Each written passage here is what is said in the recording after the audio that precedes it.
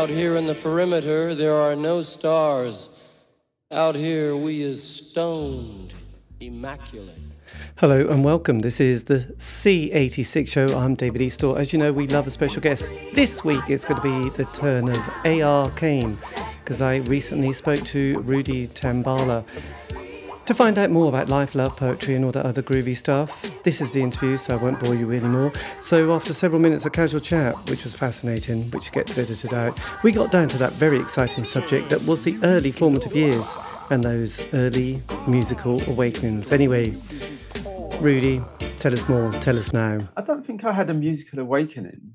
I may have had one, but I've forgotten it, so it wasn't that profound if it did happen. But I mean, similar to you, I grew up in the 70s, listening to all of the kind of glam pop, yes, glam rock. But I think the split was, being we were from like immigrant families, we had like a black cultural strain running through it. So, you know, when you watch Top of the Pops, we always kind of sat there, you know, with bated breath, waiting for the Soul Train moment where you'd get the Temptations or the Shy-Lights or the Detroit Spinners or something like that. So Barry White. Well, not so much Barry White, to be honest. We were more into dance and soul and jazz funk. So there was all of the pop music, but we really loved the soul music as well. As it was called in those days. I think it might be called R&B these days. Yeah, I was very confused with R&B when suddenly it happened recently. Well, 10 years ago. Well, yeah, R&B. I mean, R&B was originally evolved into rock and roll, didn't it? And it was rhythm and blues. Yes. From the 1940s and 50s, and then it got adopted as a term for soul music in the probably the 90s, I think, 80s and 90s, become R&B. Yes. But yeah, so yeah, my musical moments, I suppose, would have been kind of being in small kind of community centre discos and things, listening to the Sound of Philadelphia and things like that. Some of the disco stuff, Crystal World, Crystal Glass, and just that, and some of the dub reggae that would be played by the sound systems at the end of the evening. Yes. So similar, but a different strain in there, I guess, as well. I was a bit too young for the wonderful world of punk rock. Did that sort of come into your consciousness at any particular time, or was it a bit late? So I'm a couple of years older than you. I was born in 1962. So punk rock was very, very prevalent, actually. It was interesting because when it came around, I remember we all kind of took our flared trousers, turned them inside out, stitched a line down them so that they were drain pipes, cut off the excess, and had drain pipe trousers overnight, kind of thing. All shaved our heads and kind of started dressing differently and acting a little bit more, even more arrogantly and horribly than we had been as teenagers before that. So, I mean, 76, I was 14. That's a very impressionable age. But the punk thing really, in East London and West London, where we used to hang out, the punk thing really kind of crossed over with the dance scene. I think that's really where the new romantic thing came out. So there was definitely a big crossover there. Yes. Yeah, and very, very influential on A.R. Kane's sound. Yeah, absolutely. And did you, I mean, because in sort of, you would have been that age where you'd have really had that leaving school probably in the late 70s. Did you leave at 16 or did you stay on? And I left at 18, actually, and went to university. Right. So you had a grant, you had freedom, you had sort of a new world. We had a full grant, and yeah, it was absolutely, those were amazing times, I suppose. You got a check for something ridiculously high, didn't you? Never seen such money. Yeah, it was a large amount of money. And then you lived on a campus, so you lived in a complete fantasy world, and it was really, I mean, it's lovely. I can't knock it at all. I look at, you know, my daughter now is at university and having to save up all this money to put her through it, and they're going to come out with thousands of debt regardless. It's just like crazy. Yes, it's my brother who studied in the 70s. I mean, he saved money. I mean, to be honest, he was a bit of an accountant at the time, so he was always going to sort of come out of it. And the bizarre thing, I know without going into it, but you could also sign on during the sort of holidays, couldn't you? You could claim unemployment benefit in sort of, you know, even Easter as well as, you know, Christmas. And yeah, I mean, there was a lot of social financial support in those days. There was a lot. What did you study at university? Biochemistry. Right. My God, you were going to go for it, weren't you? Yeah, but I found out that I wasn't actually that good at biochemistry after a couple of years because I mean I just didn't have the interest or the application for that kind of level of research. It started to bore me. I liked the big ideas, but I didn't really like, pipettes, 0.5 milliliters of this and extract that. And I found it really, really tedious and boring. But that's the crux of it, really, to put in that really, really hard Precision, work. yes. Yeah. So when you went to university, did you start sort of experiencing that wonderful world of just endless gig nights and disco nights? And it wasn't so bold as it is now. It's like when people go to university now, it's all laid on. I mean, we had a union bar, which was a fucking dive. It was a shanty shack, prefab almost. And it had very, very cheap booze. And so we went there every night. And occasionally there would be a disco. and 2 or 3 times a year, there might be a band come down. I saw Sweet, interestingly, in 1980. blimey. They weren't as good in 1980. They didn't dress glam anymore, but they were still a good band. Yes. What university did you go to? It was Royal Holloway College, University of London. So right. Near Windsor. Yeah. And were your parents at all, or did you have any musical members of the family who sort of were turning you onto different sounds? Yeah, all my family are musical in one way or another, mostly consumer music. My mum was a massive classical fan, so we had Bach and the Viennese waltzes playing constantly, and she also loved anything that was kind of a slightly exotic sounding, like soca and reggae and ska and stuff like that. So there was a lot of music in the house. My God, that's so cool. I have 3 older brothers as well, and they were relentless clubbers. My oldest brother was in a sound system, so he brought home a lot of like reggae and dub records. And then my second older brother was really into more the soul, jazz, funk scene, so he brought home a lot of records, and we just used to sit there and play them over and over again. Yes. So, yeah, this is what we do when we're young. We consume it. Well, also getting hold of these things was quite tricky, and they sometimes required weeks or sort of months of saving some money to buy a record. Yeah, my brothers spent practically all their money on clothes and records. So every Saturday afternoon they would go out and they'll come back from the West End, and they would have some shrink-wrapped gem that went on the decks, and you weren't allowed to touch it. Oh God, no! But it was amazing. Actually, there was always music, and all my friends loved music. My musical taste changed when I got to university, interestingly, because I was exposed to, I suppose, what you might call white middle class musical interests, because I was kind of black working class. So the white middle class was very, very different. There was a lot of rock music, like Zeppelin and Yes and Genesis and all this kind of stuff, which I liked. So really, really, I mean, not so much Zeppelin, but I like the prog stuff. Yes, probably is reflective in our music to a certain extent in some of the kind of ambientness and complexity. That's quite interesting in that sense. That I suppose your degree would have put you into that world of nerdiness. Because my brother, who I just mentioned, is 7 years older, and his period was the prog rock period of sweet. Not sweet, Jesus, not sweet. Erase that. Yes, Genesis, Wishbone Ash, Barclay James Harvest, the solo worker Rick Wakeman, and the few sort of Steve Howe albums, as well as Black Sabbath and Deep Purple's early albums. Don't forget Pink Floyd. Yes, which is more 60s and 70s, I suppose. But I think he quite liked the early stuff like Umber Gumber, and got very excited when you could listen to some I think someone walking from one speaker to the other in stereo. I think and Tubular Bells. Jesus, everyone had Tubular Bells, didn't they? Yeah, well, we just did a cover version of Grantchester Meadows, which I think is on Umber. Right. We just did a cover version to play live last weekend. That was really good fun. Yes. Never thought of doing a cover version of a Pink Floyd song. But so that's kind of slightly surprising in the 80s, because by then prog rock was kind of embarrassing, and I mean Roger Dean posters had all been sort of recycled or just thrown in landfill. But how come you didn't sort of suddenly embrace that post-punk?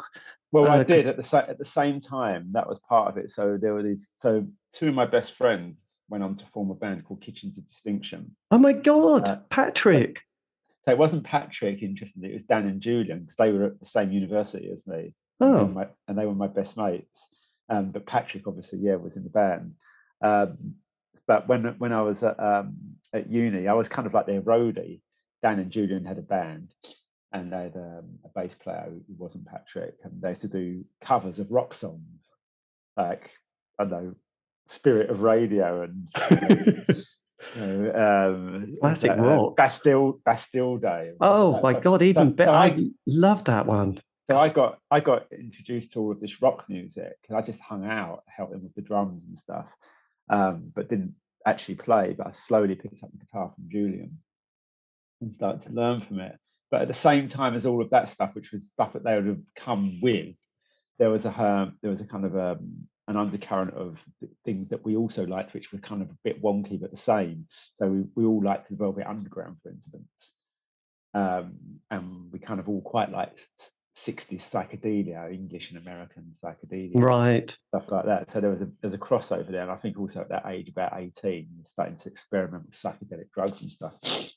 Yes, this is true. I'm sure they start a lot earlier now, but that's when we started. So we kind of, anything that kind of was in that zone, and if you were in the 80s, the only real psychedelia was 60s. Whereas now we've got layers and layers and layers of it, from the whole rave scene and stuff. So you kind of got into a lot of 60s music. But I remember Julian really getting into Joy Division.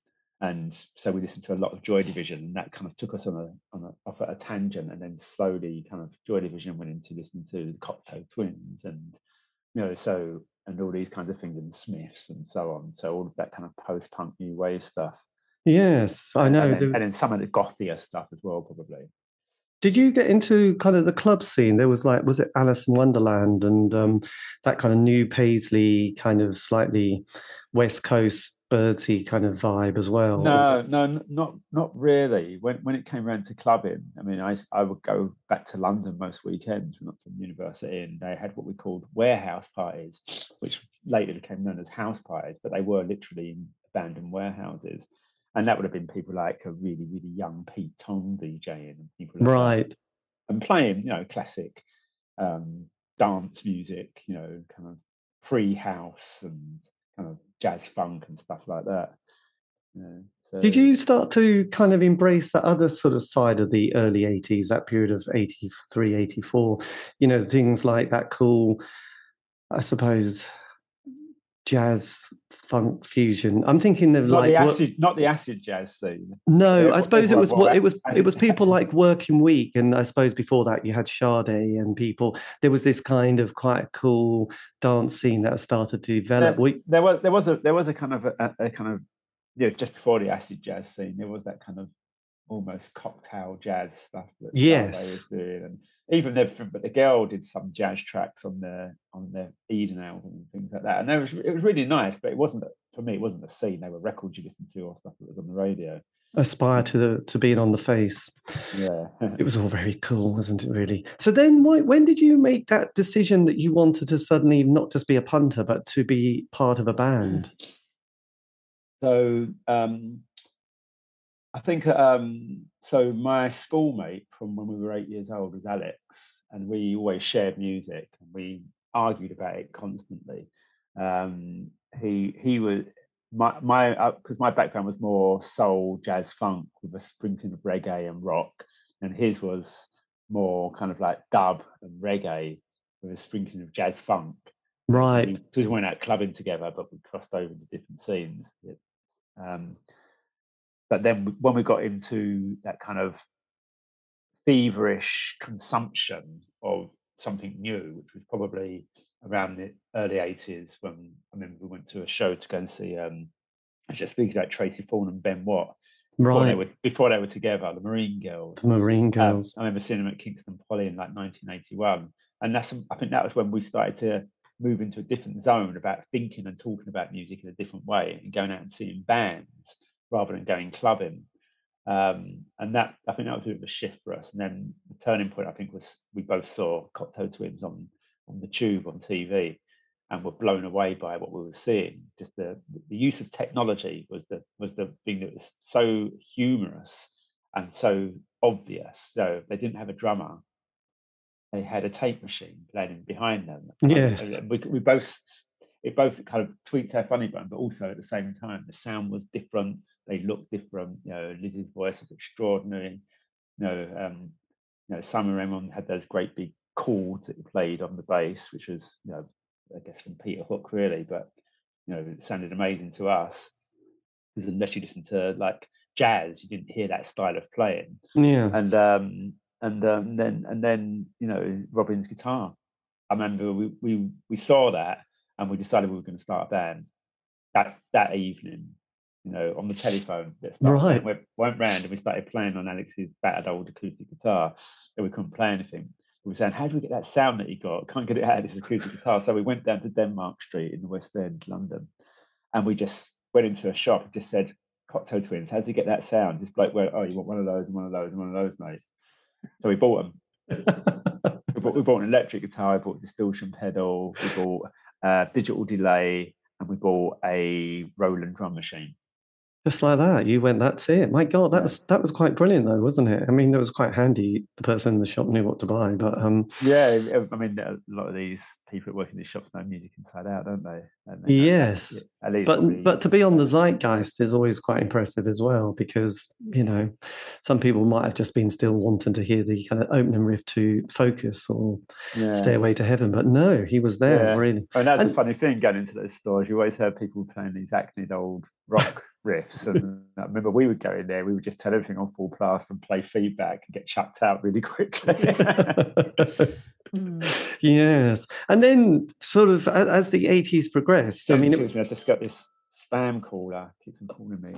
Oh, well, there you go. It's nice to be wanted, isn't it? But did you sort of feel that you were starting to be part of that kind of zeitgeist, that kind of musical zeitgeist of the 80s? Because one thing I've noticed that there were so many different scenes, but also the kind of wave of music that started to appear was quite colossal, and anybody could do anything. So you had the I think there was definitely this feeling that anyone could do anything. And that came from the punk era, that DIY mentality.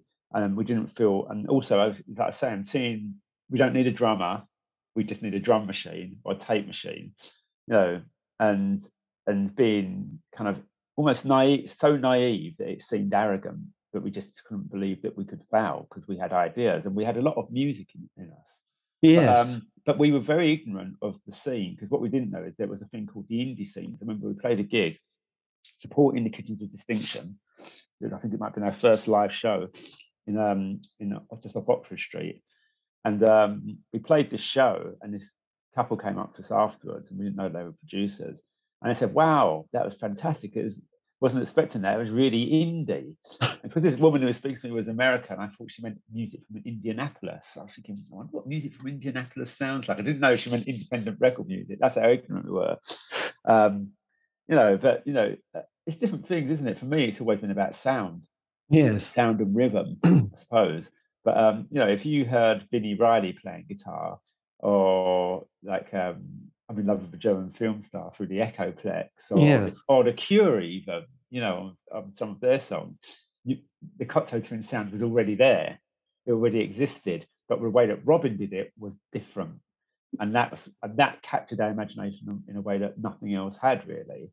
It was just like this effortless wave of sound and noise. Yes. But in terms of a scene, I don't know if there ever really was a scene. I mean, I've no idea. There was just a lot of music around.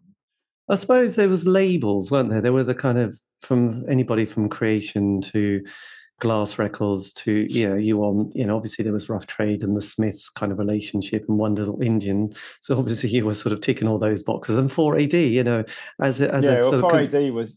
Yeah, 4AD was definitely a label which had an identity, largely from Cocteau Twins and Vaughan Oliver, and then Ivo being the maestro behind it. And it had a certain aesthetic, which once you got into, you just wanted to buy everything that came out, even if you didn't like it. And there were some bands on the label which had fantastic artwork from 23 Envelope and B23, but the music wasn't that great. I didn't care because I wanted the artwork, which is another side of it. Yes. In retrospect, it's easy to package things up, which is kind of what we're doing now in a sense. But, there was like the Smiths, the Cocteau Twins, and New Order. And they were like the three styles, if you like. You've got your space cadets out there, then you've got your bed sit people, and then you've got your fucking in-your-face lads that just want to get smashed and dance, but trying to simulate all of that. But people tended to be in one camp or another. Yeah, it was a very tribal time. I mean, now you just wonder why everyone had to you had to like one thing or the other, but you couldn't sort of cross over. Whereas I couldn't at the time, like, I suppose a lot of electronic stuff like, Depeche Mode. But now I think, oh God, actually they were quite good. But then I associated them with a scene which I'd also projected stuff onto that I thought, no, I'm just definitely, that's not my scene at all. That's just... Yeah, that's interesting. It's like the first actual vinyl that I bought, first record I bought was the Human League Travelogue, which was their second album. And it's because I'd really got into the new romantic thing. And so I loved, all of that electronic music. I loved Japan. I loved Human League, Visage. And I was really into all of that, just that precision, that beautiful sound. And it sounded so futuristic, and it all related back to Kraftwerk and Bowie. Yes. Obviously, probably like you, I was a big Bowie fan. Bowie was what we put on before we went out every Friday and Saturday night. Oh, which album? Changes One. Right, classic. That was my first album, was that compilation. Yeah, it was just like, God, that's just so many songs on there which are just out of this world, from John I'm Only Dancing to Diamond Dogs to Suffragette City. It was unbelievable. Yeah, we'd be getting dressed up, putting on a little bit of slap, because that was what you did in those days. And they had Bowie on, we'd be doing shots of whatever was going around, vodka or Special Brew, and then go out and just like feel fantastic and alive. Yes, I can't imagine Special Brew making you feel like that. That's like, you try drinking a can of Special Brew really quickly. it's like having a large whiskey. Oh God, 8% of... I know, it's disgusting. It tastes like fairy liquid, but it was cheap and it got the job done. Yeah, I associate it with Travellers and Crusties, actually, and But if we kept on it, we would have become Crusties, I reckon. You would have been in a bus in some lay-by looking for Stonehenge. Special Brew was very much part of the kind of the black culture for teenagers. Before Red Stripe, before Super Brew, there was Special Brew, and it was a bit of a macho kind of... Right, yes. 8% of... God, that's disgusting. So when you got your first single, When You're Sad, this was on One Little Indian, did this all... It seemed to be coming together incredibly quickly at this stage. It didn't feel quick for us. It wasn't anywhere quick enough, but we did a demo for those producers who came to our gig, and they just happened to be... it just was Ray and Tan Shulman, and they were working with One Little Indian and producing their album, which was like Uncarved Block, or Flux of Pink Indians. And he sent it to them, and they said, oh, we want to see them play. And we didn't have a band. So we threw together a band. So my sister Maggie, who I'm still working with, and a couple of schoolmates. And we went into a rehearsal room. I think Dan from the Kitchen's Distinction drummed for us, and went to a rehearsal room, and they came along, and it was one of those typical kind of apocryphal stories, which I even believe myself, where Derek from One Little Indian said, "Well, that was fucking shit. Let's make a record," kind of thing. It was very much like that. But it took ages to do the record, to get the record out. I mean, in reality, I didn't really have a record label. They had a lot of ideas and teepees in their gardens and all these crusty hippie punk anarchists. Oh God, yeah, you would have had Mick Farren probably somewhere down the line, and I don't know, perhaps not Mick Farren. He was in the Pink Fairies. Pink Fairies, yes. Yeah, that's different. Pink Indians is a different thing. Pink Indians is very much on the crass scene, the kind of 80s anarcho punks, Dardaists. If you want my honest truth, bunch of fucking wankers. But they didn't walk the walk, put it that way. And they're all very, very successful middle class businessmen now. So that single, I mean, it's massive for us, because we had huge expectations, but we didn't realize how hard it was for most bands. And it was really easy for us, but we didn't know anything different until as long as it kept rolling, it seemed normal. It's when it stopped rolling that you notice, shit, other people we know who are starting bands, and they're having real difficulties. What's their problem? It's really easy. But then when it stopped being easy, you realize, we were kind of lucky. Right, yes. at the right time. I think that Yeah. was the joy of that period and probably the 90s. There was sort of gatekeepers, weren't there? We had the music press, we had people like John Peel, Janice Long, Kid Jensen, and Definitely. things did sort of get going. So you didn't feel like, what's the point? We're still playing in front of our friends, family, and anybody we can emotionally blackmail to see us. You suddenly got people wanting to discover you, which is like, oh, that's nice for you. Yeah, I mean, but it was nice for a small number. We got our first single from One Day in India, When You're Sad, and Derek said to us, "Go and sit outside Radio 1 and wait until John Peel comes out." That was marketing. So we did. We sat outside Radio 1 in the rain and waited for a couple of hours until John Peel came out. Because they said he always comes out of that building and walks down that road to wherever he plays. And so we sat down there just at Oxford Circus, and he came out. We ran after him, freaked him out a little bit. I think he did think he was going to get mugged. No doubt about it. But we just gave him a record. He went, "I'll stick it on top." A big stack of records. And that night he played it. Amazing. There you go. That's your marketing budget.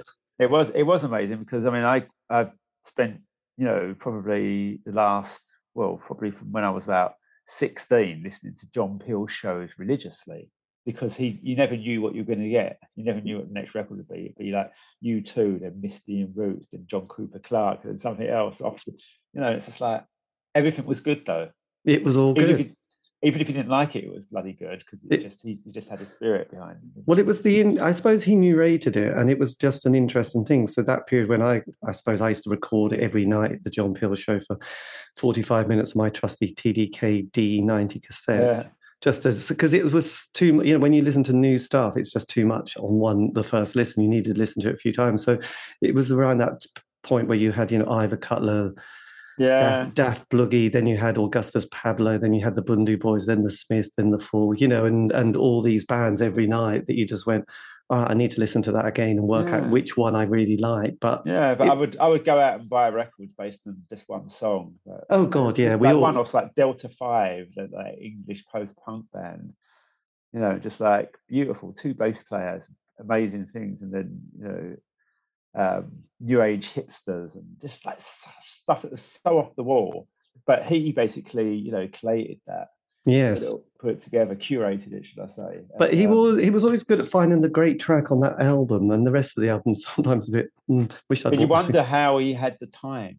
Yes, because it was how did he do it? The second track on side 2 that he found, but the rest of the album, which meant he had dropped the needle all over it to find something that was interesting. Yes, but then during that period, we not only had the Bundu Boys, who we all loved, but there was there the electro compilations that came out from Morgan Khan. I just wondered if that kind of technology was starting to filter into your kind of consciousness. Well, we wasn't really that aware. I mean, we were lucky in that we discovered the drum machine, and then the guy who produced our first single, Ray Shulman, he was in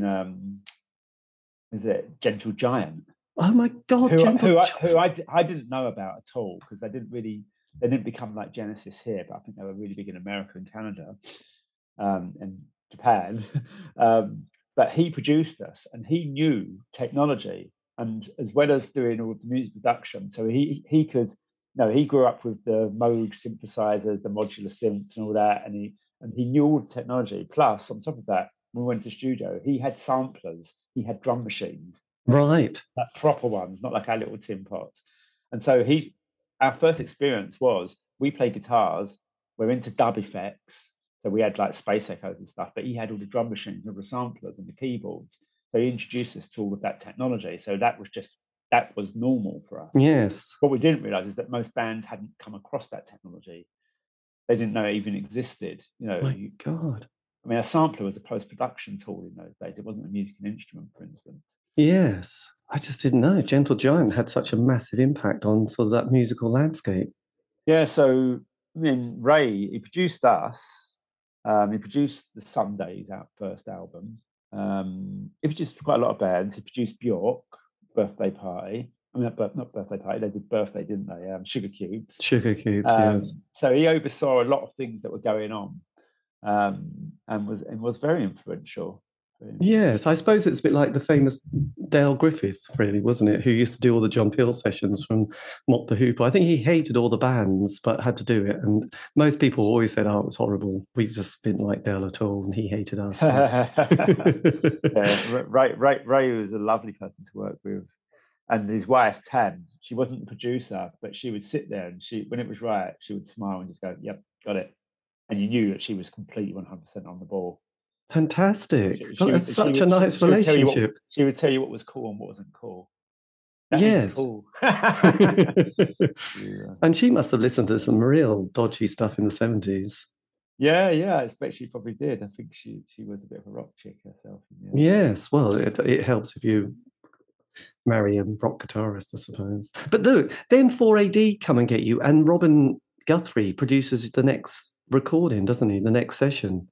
Yeah, so we couldn't get any traction with One Little Indian. As I said, their marketing budget was us going up to John Peel, and then we didn't have any more budget for any more singles. And by then, we'd probably written 30 songs. We were dying to get going because we were really loving the experience of like, wow, this is what we were built for, to play music. And so in the end, we had a bit of a bust up with Derek at One Little Indian. And at the beginning, he said, "Oh, you're going to end up on 4AD anyway." So we just said, well, right, let's go and speak to 4AD. So we did the Lolita demo and sent it over to Ivo, and Ivo said, "Yeah, it's great." So we went and spoke to him, and he said, "What do you want to do?" And it's like, "Can we get Robin Guthrie to do it?" He was God to us. Yes. And they said, "Oh, we'll ask him." And so we did a show. I think it's at the ICA, and Robin and Liz came along. And after the show, Robin said, "Yeah, I'll do your next single." I thought, "Oh my fucking God." The big time is there, isn't it, actually? So was the first album Was that the one, or was it No, we left 4AD after the Mars record debacle. There was a big legal falling out on who owned what. And we had done our next single with 4AD, but we never produced it. We sent a demo of it to Rough Trade, and Rough Trade signed us. We did a couple of singles, and then we did 69. That was our first LP. So before that, Pump Up the Volume, was that, God, actually, is that, what was the story behind that? Oh, that was a funny one, because we were hanging out with Ray, and Ray was also working with Adrian Sherwood and helping with production on some of the dub reggae stuff that Adrian was doing on New Sounds and Tackhead and African Head Charge and all of that. But they got in with Doug Wimbis and Keith LeBlanc, who were the rhythm section for the Sugar Hill Gang. And because we were kind of getting quite popular now, and we were on 4AD, we knew Adrian because he was a local lad from East London as well. We hung out with him a little bit, and we said, "Would you like to produce a dance track?" He said, "Yeah, I'll produce an Arcane dance track, but I want to get the Sugar Hill Gang guys to be the rhythm section on it." And they were the hottest rhythm section in the world at the time, so we could not believe our luck. Yes. So we went to Ivo, and we told him what our plan was for the next single. And it wasn't going to be the lead, it was going to be a dance track. We wanted to move into that area. And he said, "Yeah, I don't really want you to do it with the Sugar Hill Gang. That's a bit obvious." I don't know what he meant by that. He said, "It's a bit obvious." It wasn't obvious to us. It was fucking amazing. But he said, "I've got a band called Colorbox, and they haven't done anything for a couple of years. And, this might kind of bring them out of their lethargy kind of thing." And so he put us together with Martin from Colorbox. Yes. The other guy, Stephen, wasn't around. I'm not sure where he was. I think he might have been a bit of a bender at the time. But so we got together with Martin, and we just started playing around with ideas. And he brought in an ambient piano piece that he wanted to do, which was very Harold Budd kind of stuff. And we brought in Annie Tina, which we'd done on a 4-track demo. So we said, "Right, let's start on Annie Tina first." So we did that, and he brought. So we kind of, the track was pretty much finished, but he just kind of brought in these really big lush drums. We put those over it, and then he put on his ambient piano piece, and we said, "What the fuck are we going to do with this?"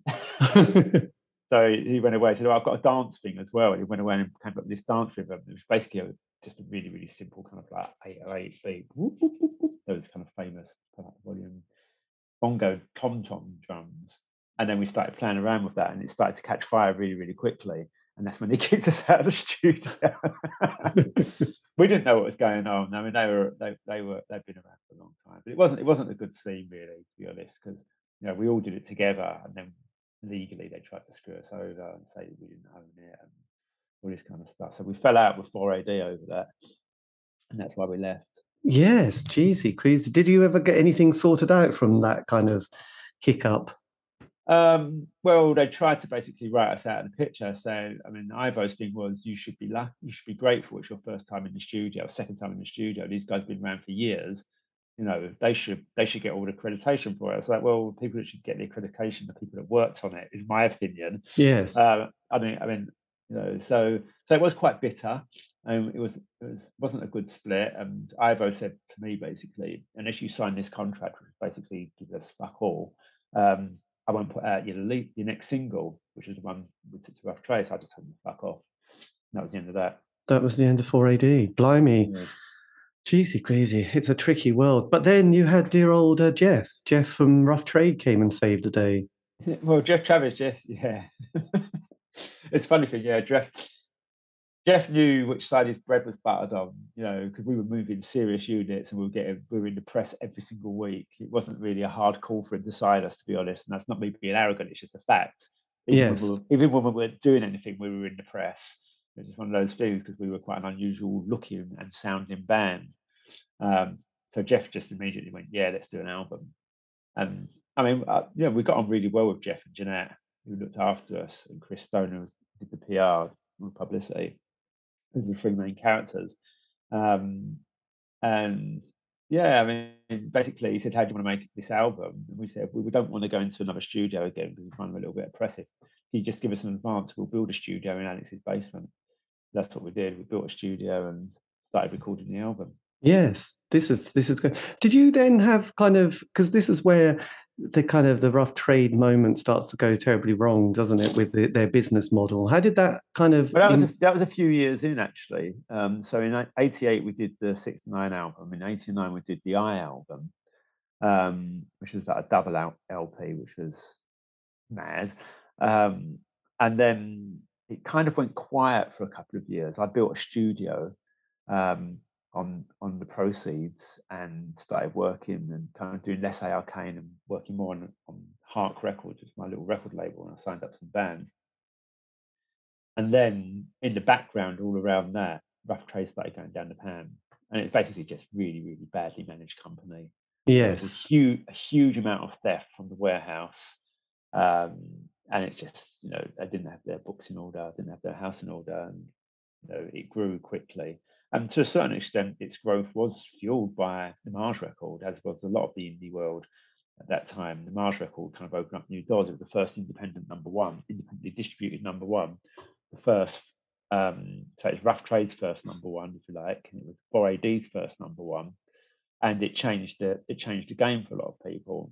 It was a bit like when that Adele record came out, not on the same scale, but when Adele did that album, it kind of injected a boost into the industry. Yes, a new dimension. But I think that all of that money, all of the changes, and the kind of the slightly cooperative hippie ideals all started to go out the window, and I think there was a lot of friction.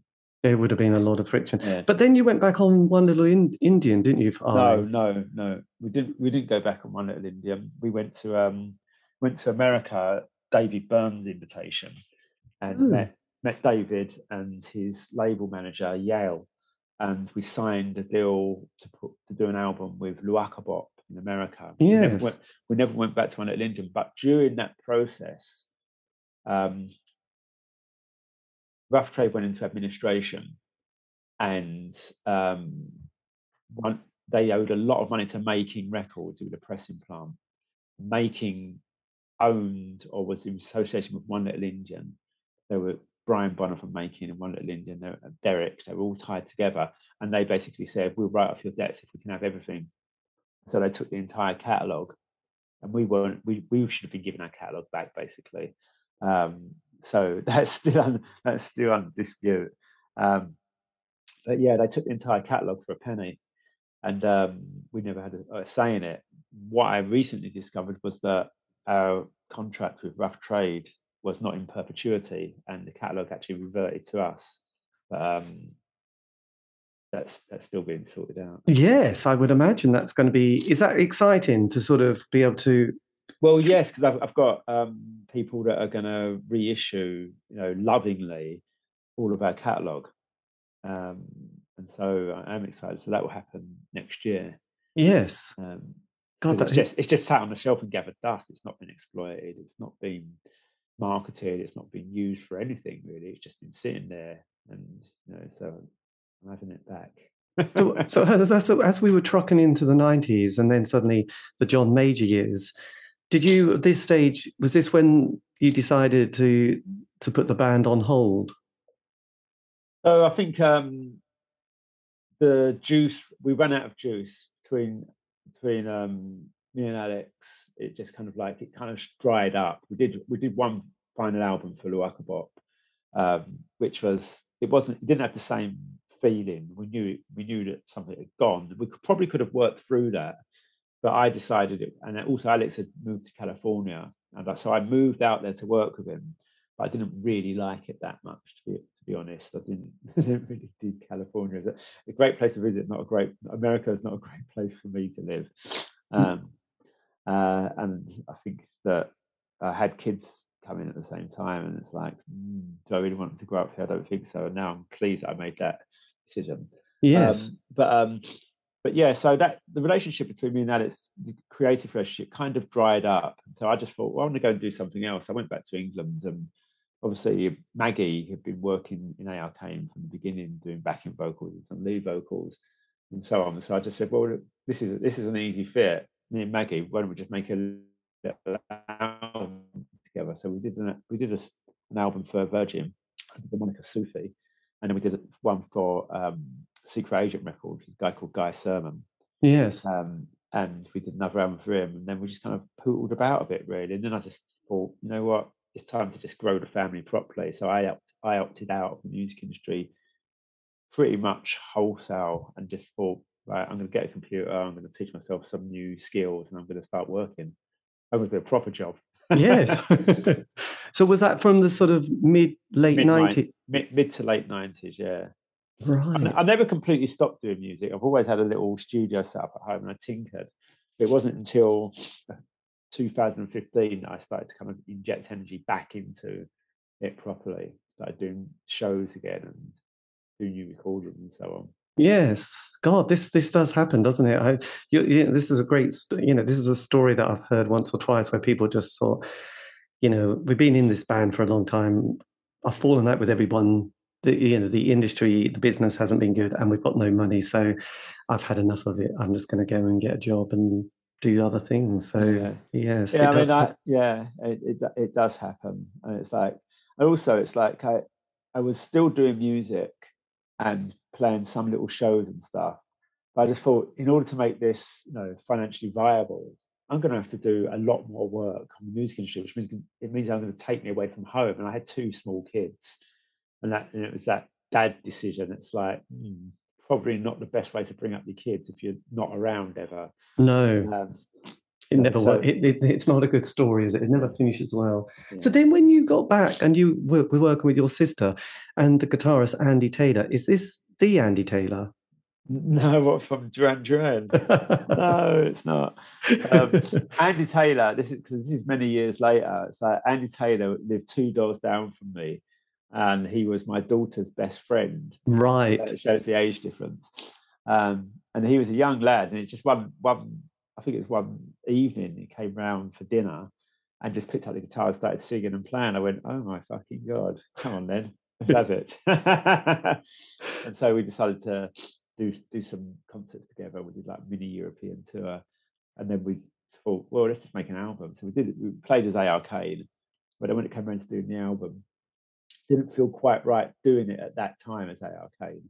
I didn't feel like I'd really earned that to do that without Alex. Yes. I went out as Jubal, but it's about 7 years on since then now, and I've pretty much achieved the A.R. Kane status. So probably the next recording will be A.R. Kane. Because you did quite a few singles, Thinking Sweet and Quiet Sun Slips Over, which were... which came out, and Yeah, well, the problem for us is that we were planning to put them out, do the PR and the press, and then do the concerts, and then pandemic came along, yes, it and just everything just went flat, and there was no way of actually doing anything with it. So it kind of, I would say, it's a major flop. It washed its own back, as they say, and washed its own face. But it should have been. It's, in my opinion, it's a very good album, which my opinion is worth little because I actually made it. Yeah, so I kind of put that one down to experience. Really, there's not really much you can do about that. no, that came out. Was that DNA Cowboys, which was kind DNA of Cowboys, yeah, yeah. Christ. So it was a fun album to make. And it was a really creative time. It happened very, very quickly. But yeah, so I don't know if I'll do another Jubal record. The next recording will probably be As AR Came. So is it the case that Alex is kind of happy for you to just take the baton of the name and just say, look, just do what you want? Don't really know. I mean, when I said to him that we was playing live, do you want to come and join us? He said, no, but good luck to you, kind of thing. So right. That's that. Yeah. So he's not. He doesn't do music anymore. I'm not quite sure what he does. I think he might have gone back into advertising. Yes. Is it, because it's like I mentioned right at the beginning, it's interesting that with a lot of the people that I've been interviewing, they did their thing and then went, oh, well, never mind. And then decades later, people have come back and went, my God, this is really amazing. We really appreciate it even more now. Have you started to find more followers? Because you have such amazing critical acclaim, don't you? I mean, everyone's been kind of, influenced by AR Kane. Yeah, but we're very much a musicians band, I think. We don't have a huge following. People that do like AR Kane tend to be other musicians. Right. Or producers or somebody on the music scene. They're real music lovers. It's not pop music as such. So I don't know what the numbers are, but there's always been interest, and at the moment there's a lot of label interest, which is interesting because it's like going back to the 80s again. Suddenly it's like, oh, we did a show on Saturday, and afterwards a couple of people said to me, would you like a record deal? It's just like, oh, this is so fucking funny. It's like, I'm not 20 years old anymore. But it's interesting how many labels there are now that are just curating a lot of bands from the 80s. There's tiny global productions, I think they're called. And it's like, oh God, your roster is just like, really good musicians who've done the sort of stuff in the 80s, got done over a bit, and then said, look, if you want to do any more albums, I'd love to put you out on our roster. We've got a great kind of catalogue. So it is interesting. Yeah. There is a kind of a generation now of, I suppose, label managers who know how to do it. We'll say, look, let's split it 50-50, but, we'd love to just help you for the next album. And most artists like, I'd love to do it, but I really don't want to do all this work myself. I just want to make the music, but let someone else do it. So I just wondered if that's going to be the case for you. Yeah, well, I'm trying to find the balance because I've had lots of conversations recently. I put out a thing on Facebook just showing some of the old tapes that I'd found in storage, and like the half-inch tapes and multi-tracks and stuff. And I said, does anyone fancy like looking after these, giving them a bit of love, putting them out again? And I've had a lot of people contact me from people who will clean them up, bake them, transferred. You have to bake the tapes, don't you? Yes, I've heard about the baking. Some people who will do box sets and all this kind of stuff, T-shirts, and it's like, wow, it's really amazing. So I'm trying to find a balance between playing live, doing new recordings, and then looking after the heritage stuff. Yes, at the same time, and finding different homes for different things, really. So that's going really quite well. So next year should be really interesting. It should be nice. So is it the case that you now own all the catalogue and yes. Alex, and then you'll just want to get somebody to say, look, can we have a vinyl box set, CD, everything, just have it nicely archived? Yeah, that's it. Basically, there you go. And sort of going forward, is it mostly now you and Maggie, your sister, and potentially Andy on guitar? So Andy's moved north of England, so it's not feasible anymore. We can't really work together, but he may come back some little bits and pieces. I think the core will be me and Maggie, and additional to that, there will be kind of remixes. I've spoken to some remixes already for some of the earlier tracks, and I will collaborate in all likelihood. There's quite a lot of people out there that I think that I know are interested in doing little collaborations. So I'll probably just bring featured artists in from time to time. I would imagine loads of people are going to want to be on your next album, aren't they? I don't know. It's a lovely thought. It's a lovely thought. I've got a few people in mind that I would use for various things, like whether it be a bass player or a vocalist or something. So have you built your own studio at home?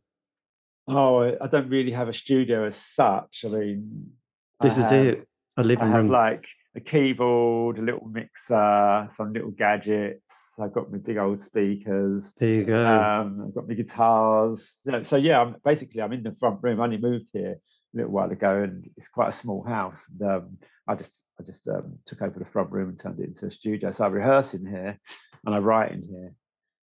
And does it come as easily now as it did back in the 80s? The ideas. Yeah. I don't think that changes really. I mean, yeah. Well, it's big. It's a big area, isn't it? Creativity. Well, bizarrely, there's a few people who have. I don't know if you ever came across a guy called Nick Evans, who was part of various record labels in the late 80s and early 90s. But he's got a whole thing on creativity and his soul. And also the guy from Bid from the Monochrome set said he's writing a book on creativity and the whole theories he's got behind it, which it sounded fascinating. So yes, creativity, where does it come from? Do you ever lose it? Yes, you do. Or you lose the ability to express, or maybe you don't have anything to express. But I think that it was interesting for me because when I wasn't doing music, I started painting. I think that you see that in a lot of musicians. If they stop doing one creative outlet, they find another one which is more conducive to their environment. So I started drawing and painting. And what I found it's easier to get my head around creativity through the plastic arts, in that you can see a clear progression in a really short period of time. Yes, of where you're going and the kind of aesthetic which is guiding you, and the removal of like artifice and getting closer and more towards something. I think musically you do that as well, but I think with me, and I can't really speak for anybody else, in terms of musical creativity, there has to be a certain minimum level of like something around me, like a base, if you like. Things have to be sorted to a certain extent. Yes. If I can't pay the bills, it's harder to write a song, unless you're writing a song about being unable to pay the bills. So there's a certain baseline that I have to get to where family's okay and I feel a bit okay, and it might be a luxury. But some people work better under extreme stress. There's a bit, and I think I think when you're younger, you might be able to deal with that level of potential poverty and desperation, but I think as you get older it's harder. Yeah, I mean, when we started ARK and I had no heating, I had broken windows, I was in a semi-squat. Yes. And I had no money for food, and quite often I didn't eat for a couple of days. So there is that, but I had a lot of dreams and a lot of energy, and those things didn't bother me so much. I was immortal, as we all are when we're young. Nowadays, I'm lucky to be able to have a room like this whereby, I can switch it all on and then just get into it. But in terms of the actual technique, you have to have technique. Yes, you have to have the skills to do that. And over the years, I've developed those skills. But in terms of the actual desire to write something and to reflect on something, is this good? Is this bad? That discrimination. I don't think that. I think every individual has that to a greater or lesser extent. And I think if you're going to be a musician, you have to be able to discriminate between what's useful, what's not, and when it's finished. Probably. Yes. Have we finished this song yet? Did you ever have problems with that? Because I know, speaking to a few people, it's like they go, "God, I really wish we could have just moved on a bit quicker once we'd done what we needed to, rather than just go, no, let's go back and sort of fiddle around a bit more with it." And it's like that kind of energy kind of gets a bit sort of, I don't know, it doesn't flow so much. It's a bit like, I think we've got the idea. We could spend another year, but it's not really going to change that much. And actually, we need to then move on as a creative person. Whereas it's like, Christ, are we still working on this song, it's starting to sound worse than it did a year ago. Yeah, I think it's Yeah, it is interesting. I remember seeing some Jackson Pollock documentary, and towards the end, his action paintings, as they were called, they were just like monochrome, and they were done in seconds, and they had as much power, And I think it's like, it's like we were doing a show last Saturday, and the Saturday before, I put on a drum groove, and I said, Maggie, should we try a song over this drum groove? And we tried it, and in one take, rehearsal, I just sung it. I said, just follow me. Every time I do a line, copy it. And she did it, and at the end of it, it's like, right, that's on the set. And it's like just to not really care so much, but to care in a different kind of way, to not be precious about it. I do think a lot of musicians I know, they would spend months and months working on a new release. Seriously, you should have done it in one weekend. And if someone put a gun against your head and said, do it in one weekend, you would. Yeah. You could. If someone said to me, I want an album a week from now, they'll get 10 songs if my life depended on it. And I think sometimes we just have to behave as if it does. Well, I think the David Bowie Black Star album probably had that kind of urgency that is like, it's quite ambitious. It's kind of like, wow, that must have been incredible. But you must have also known you were needed to finish it before you were going to die. So you needed to keep on with it. It's like, you've got the idea, let's just get to the next idea. I still have yet to listen to that whole album. It's a tricky album at times, but it's interesting with that painting thing, because I always remember, I think it was Joni Mitchell was next to some famous artist, or was talking about this guy who, I can't remember what his name was actually, but he was very famous, and he sort of done his little drawing, and someone said, God, that's an incredible masterpiece, you did that in, I don't know, 5 minutes. Again, no, that was 50 years. That was that's not just 5 minutes, that's my whole life that it's been put into this little piece of this scribble. It's not Picasso used to draw. But that's the one. Sketch. It's Picasso. Drew. Is it Lupo? His little dog, and things like that. Just do a quick sketch. Boom. There you go. But it's more than just 5 minutes. It was like I think. I mean, without trying to sound arrogant, I think if you've been working in music for almost 40 years, you ought to have some skills which are just like there. You don't think about riding a bike once you've learned to ride it. You just get on and do it. And I think that cutting to the chase is really, really important. I think nowadays. I mean, I suppose I've less energy and less time. Yeah, and also when you look at the 60s work, those bands were bringing out an album a year, doing a tour, and David Bowie in the 70s did 10 albums in 10 years, did world tours, relocated, got married, got divorced, he starred in various films. So there was an urgency there, wasn't there? There wasn't that kind of, shall we just do that again? It's like, no, I'm doing soul in Philly.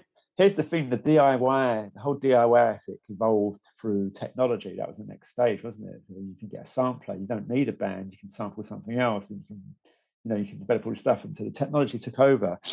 And now I see, my son's a producer, not to be critical of him, he produces really nice music. But he's enough labour it, because he's got his computer and his software, and it's all inside there, and so he can work it and work it and work it and work it. So he puts a lot of time into that tiny little sound that's on the third bar, and this, that, and the other. It's like, whereas we never had that luxury. No. So we worked quicker, but it's different strokes, isn't it? Really. But it's that kind of, wow, that is a song that's got something else. It's as the Trog said in the studio, it's the fairy dust, isn't it? The magic fairy dust on the production. But if the song isn't there, it's like, no, that just. Well, that's a whole different area, isn't it? Is it songs? Is it music? I mean, I had this dream that I will one day build this kind of machine, and it's like an algorithm basically, and so it has 4 main feeds and their music. So there's the lyric, the rhythmic, the sonic, and the melodic, and that all songs are made up of different elements to a large extent of that. And then within those, there's if you're going to push the rhythmic up as a slider, you're moving more into like rhythm dance. If you're going to push the lyric up, you might be going into Bob Dylan territory or rap. Yes. If you're going to push the sonic up, you move into A.R. Kane space with that sounds and noise. And then, melodic, you might be looking at Bach even. But then you take that algorithm, you feed that in, you feed that through genre, through era, through attitude, through politics, and you can come up with almost any type of music. as just basically moving sliders and knobs. And I think that's very much so. What is a song? It's really, it's almost, not to criticize it, but what is a song? Almost like the wrong question. It's like, what are the component parts of this piece of music that you're creating? Yes. Where's the emphasis? And so Tubular Bells isn't a song as such, but it's an amazing piece of music. It's more like classical, isn't it? It's more about melody and rhythm. So those sliders have been pushed up really, really high, but there's no lyrics. That's to zero. And I sometimes I think about it like that, but I am very much, I sit down with an acoustic guitar and I write a song. That's the root of nearly everything that I do. So I understand it, because that's what hooked me in. It's like going back to where we started when we were kids in the 70s. It was all songs. They were all beautiful pop songs. And I still, like, on a sunny Sunday afternoon when I'm cooking, I might put on like a 70s playlist or something, because all those songs hook you right back into a certain vibe. Yes. But there is songwriting and there's music created. They cross over, but not necessarily the same thing. It's a tricky one, though, isn't it? I mean, if you could have just said something to your, like, a 16-year-old self starting out, is there anything that you'd have just kind of wanted to whisper in their ear, even if that person... Get a lawyer. Get a lawyer. Yeah, probably. It would have been, I don't know, starting out in terms of music. It's difficult to respond to that without being cynical or humorous. Yes. It's sarcastic, isn't it? But I don't know. Musically, I wouldn't change anything really. Pretty happy with. Yes. Well, it does sound brilliant. Well, I'm really excited that you've got projects for next year. This has been fantastic. So there you go. Yeah, but I'm glad we managed to catch up eventually. Yes, I know. I didn't have anything to talk about before, but now I'm doing new things. It's like I try not to do press or anything like that if there's nothing really to talk about that's new. No. But anyway, this is brilliant. Well, thank you ever so much. I'll let you rock on. But yes, this worked brilliantly. And if you want, I can always send you the link, and then you could always use it on one of your social media platform sites. Brilliant. If you want. Anyway, but look, thanks a lot. And have a really, really lovely day. Try and keep cool. Okay. Take care, David. Keep the curtains closed. That's our tip. Yeah, that's what I'm doing. Okay. And close it. See you. Bye. Bye. And that, dear listener, is how you end a conversation. Well, not really, but anyway, it keeps me amused. A massive thank you to Rudy Tambala to give me the time for that interview. I'm so grateful. Yes, A.R. Kane, check it out. Check them out. I do believe you can find them on, or him on Facebook. Also on, just Google, you'll find something about them, and the website as well. Anyway, this is the C86 Show. I'm David E. So if you want to contact me for some nice reason, you can on Facebook, Twitter, Instagram. Just do C86 Show. Also, these have all been archived. Aren't you lucky? You can find those on Spotify, iTunes, Podbean. It's true. Anyway, look, have a great week. Stay safe.